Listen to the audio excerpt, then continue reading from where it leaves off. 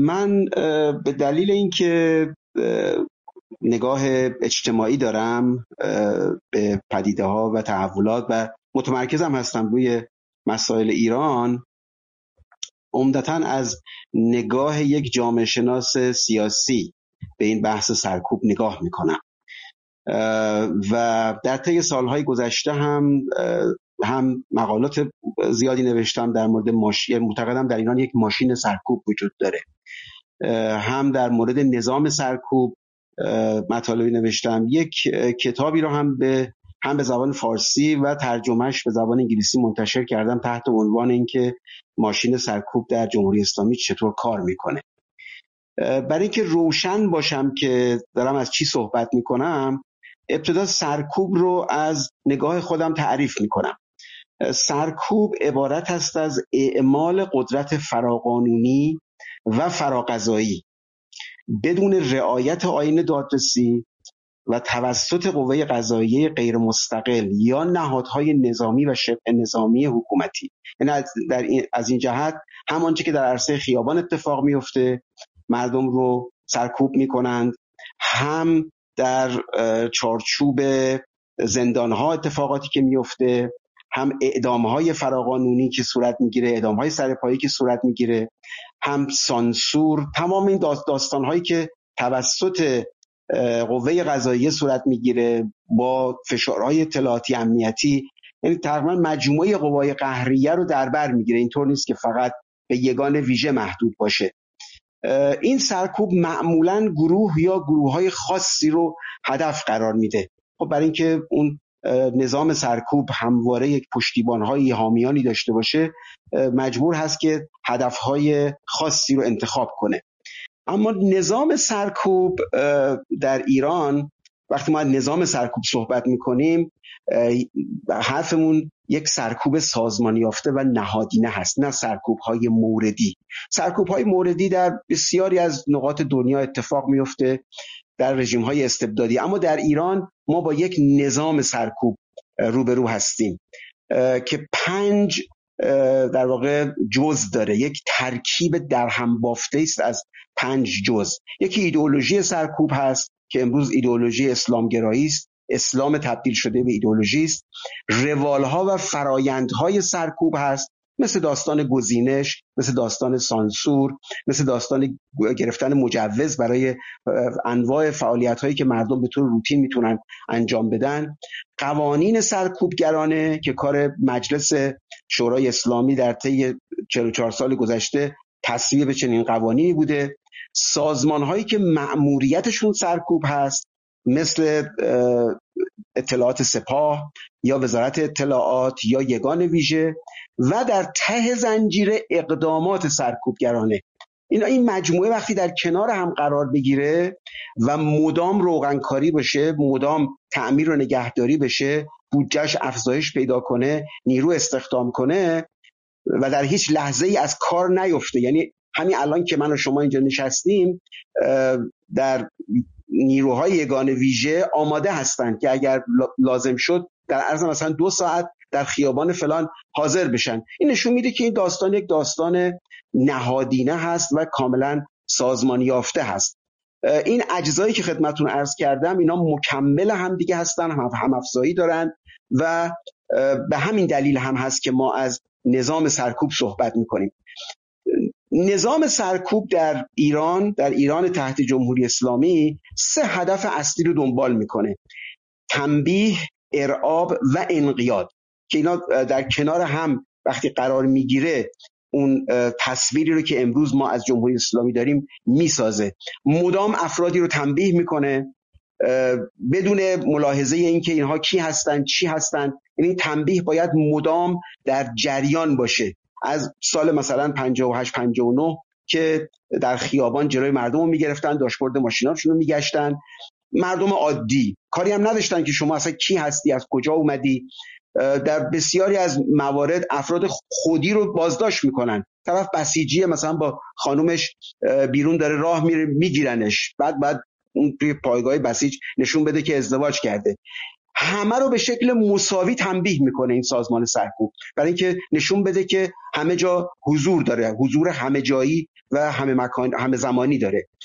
ارعاب ایجاد میکنه با عملیات‌های خاص که جنبه ترس برانگیزی داره، حمله شبانه به خونه مردم، به خونه خبرنگارها، به خونه فعالان سیاسی. خب اینا اخبارش منتشر میشه دیگه. و انقیاد، اینکه مردم باید تن در بدن وگرنه لوازم دشواری رو باید متحمل بشن.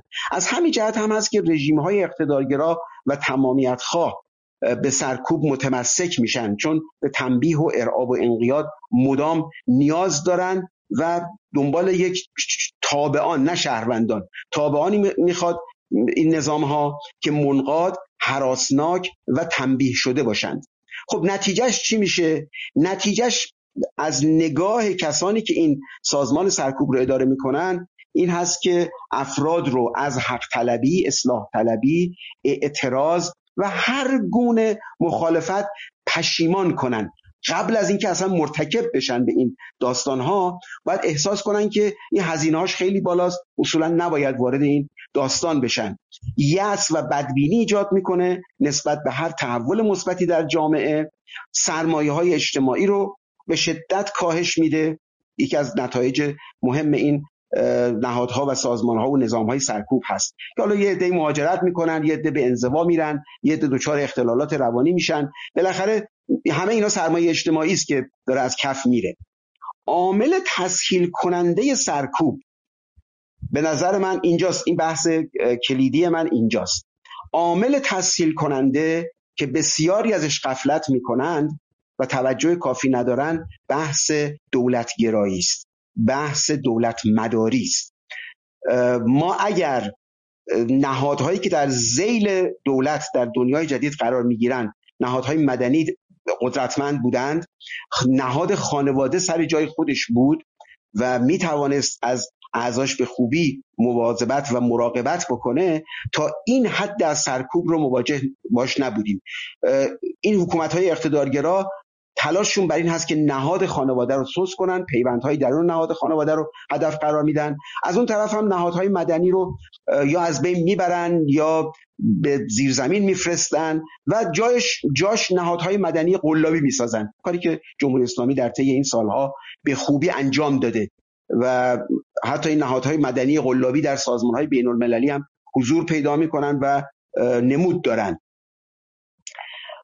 اون چه که میتونه در ایران با این سرکوب نهادینه و سازمانی یافته مقابله بکنه، کوچکسازی و هم کوچکسازی اندازه و در واقع کوچکسازی مأموریت حکومت هست. این دوتاست.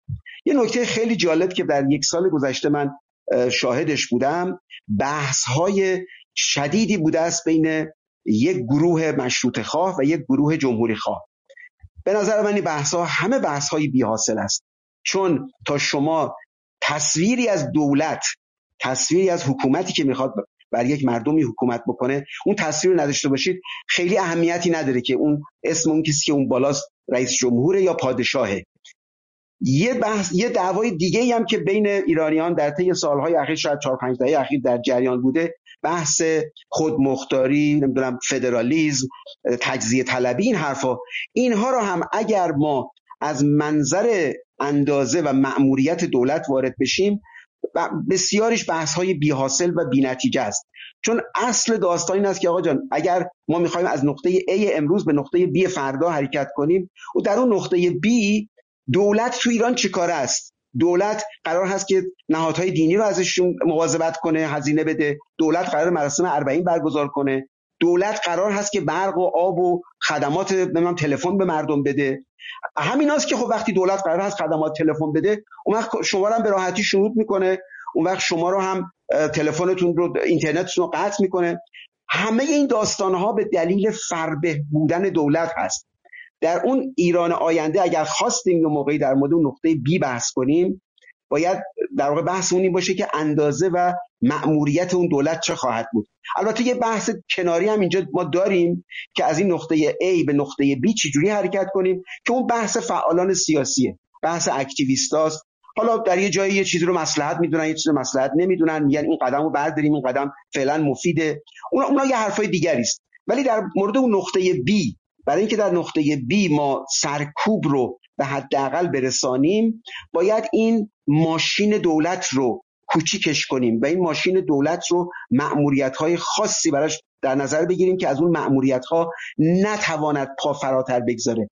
این تبصره اول قانون اساسی امریکا چرا اینقدر اهمیت داره، بحث آزادی بیان؟ برای اینکه میگه آقا کنگره نمیتواند قانونی تصویب کنه که آزادی بیان مردم رو محدود کنه. دست کنگره رو بسته. کنگره اصولا نمیتواند چنین کاری انجام بده. مواردی هم بوده چالش شده، رفته سوپریم کورت، دیوان عالی، ولی در نهایت به جایی نرسیده، چون یک مانع جدی قانونی، البته فقط قانون شرط لازم هست، شرط کافی نیست. یه جامعه میتونه به گونه دیگر باشه، تمام این قوانین رو هم مقاماتش یا مردمش یا نهادهاش نقض کنن، ولی بالاخره تو چارچوب‌های قانونیش که یکی از اون ستون‌های اصلی هست، مانع وجود داره برای اینکه شما بتوانید آزادی بیان رو بردارید. دولت در این زمینه دستش بسته است، نمیتواند. اگرم کاری میکنه بعداً مورد پرسش قرار میگیره، بعداً در انتخابات به آزمون گذاشته میشه این داستانها. علیرغم تمام انتقادهای بیشماری که به رژیم اسلامی صورت میگیره توسط فعالان سیاسی، متاسفانه من کمتر شاهد بودم که افراد برن به سراغ این که آقا خب این نهادی که سرکوب میکنه کیه، کجاست، این ایدئولوژی رو کی میسازه؟ همش دولته. و این دولت چگونه دولتی میتونه باشه که این کارها رو شما دستشو ببندید، مقیدش کنید؟ اون کاری که در مشروطه میخواستن بکنن، راهش کوچکسازی دولت هست. خیلی موضوع ساده ایه. حالا چرا نمیکنن؟ به نظر من 2 تا دلیل داره. یکی این که اصولاً سازوکارهای نهاد دولت رو و بعد هم سازوکارهای این ماشین سرکوب رو بسیاری متوجه نیستن، و اون کسایی که متوجه هستند نمیخواهند این ابزارها رو از دولت بگیرن، چون میخوان وقتی که روزی خودشون در اون مقام قرار گرفتن، در مقام دولت قرار گرفتن، از همه این سازوکارها استفاده کنن. نمیخواهند اون قدرت رو، قدرت مطلقه رو، اون قدرتی رو که در خیابان به چشم دختران شلیک میکنه، اون قدرت رو نمیخوان واگذار کنن. شما اگر این قدرت رو واگذار کنید، مثلا در ایالات متحده ارتش نمیتواند در همین مسائل داخلی ایالات دخالت کنه. برای نظمشون اینا ارتش‌های ایالتی دارن، اونها هم تحت فرماندار مأموریت‌های محدود داره، اینا نمیتونن بیارن تو خیابون به مردم شلیک کنن. بعد پلیس هم مأموریت‌های مختلف داره، ولی یک سازمان پلیس هم وجود نداره در ایالات متحده. اینا الگوهایی است که ما میتونیم بعداً استفاده کنیم. این داستانی که می‌نویسن پلیس امریکا در یورو نیوز، در بی بی سی، اینا بی اطلاعن، اینا نمیدونن از چی حرف میزنن. در امریکا ما یک پلیس امریکا نداریم. هر شهری، هر شهرداری، هر منطقه‌ای پلیس خاص خودش رو داره. به دلیل اینکه اون کسانی که این سیستم فدرال رو چیدن از اول متوجه بودند که این دولت باید دولت کوچک و مقید باشه. البته احزاب سیاسی که پاپولیست بودن، عامه‌گرا بودن، پی اومدن این دامنه دولت رو گسترش دادن. اما راه عملیش برای اینکه ما پرهیز کنیم از اینکه اون نهاد سرکوب، اون نظام سرکوب شکل بگیره با اون زنجیره، کوچکسازی دولت هست.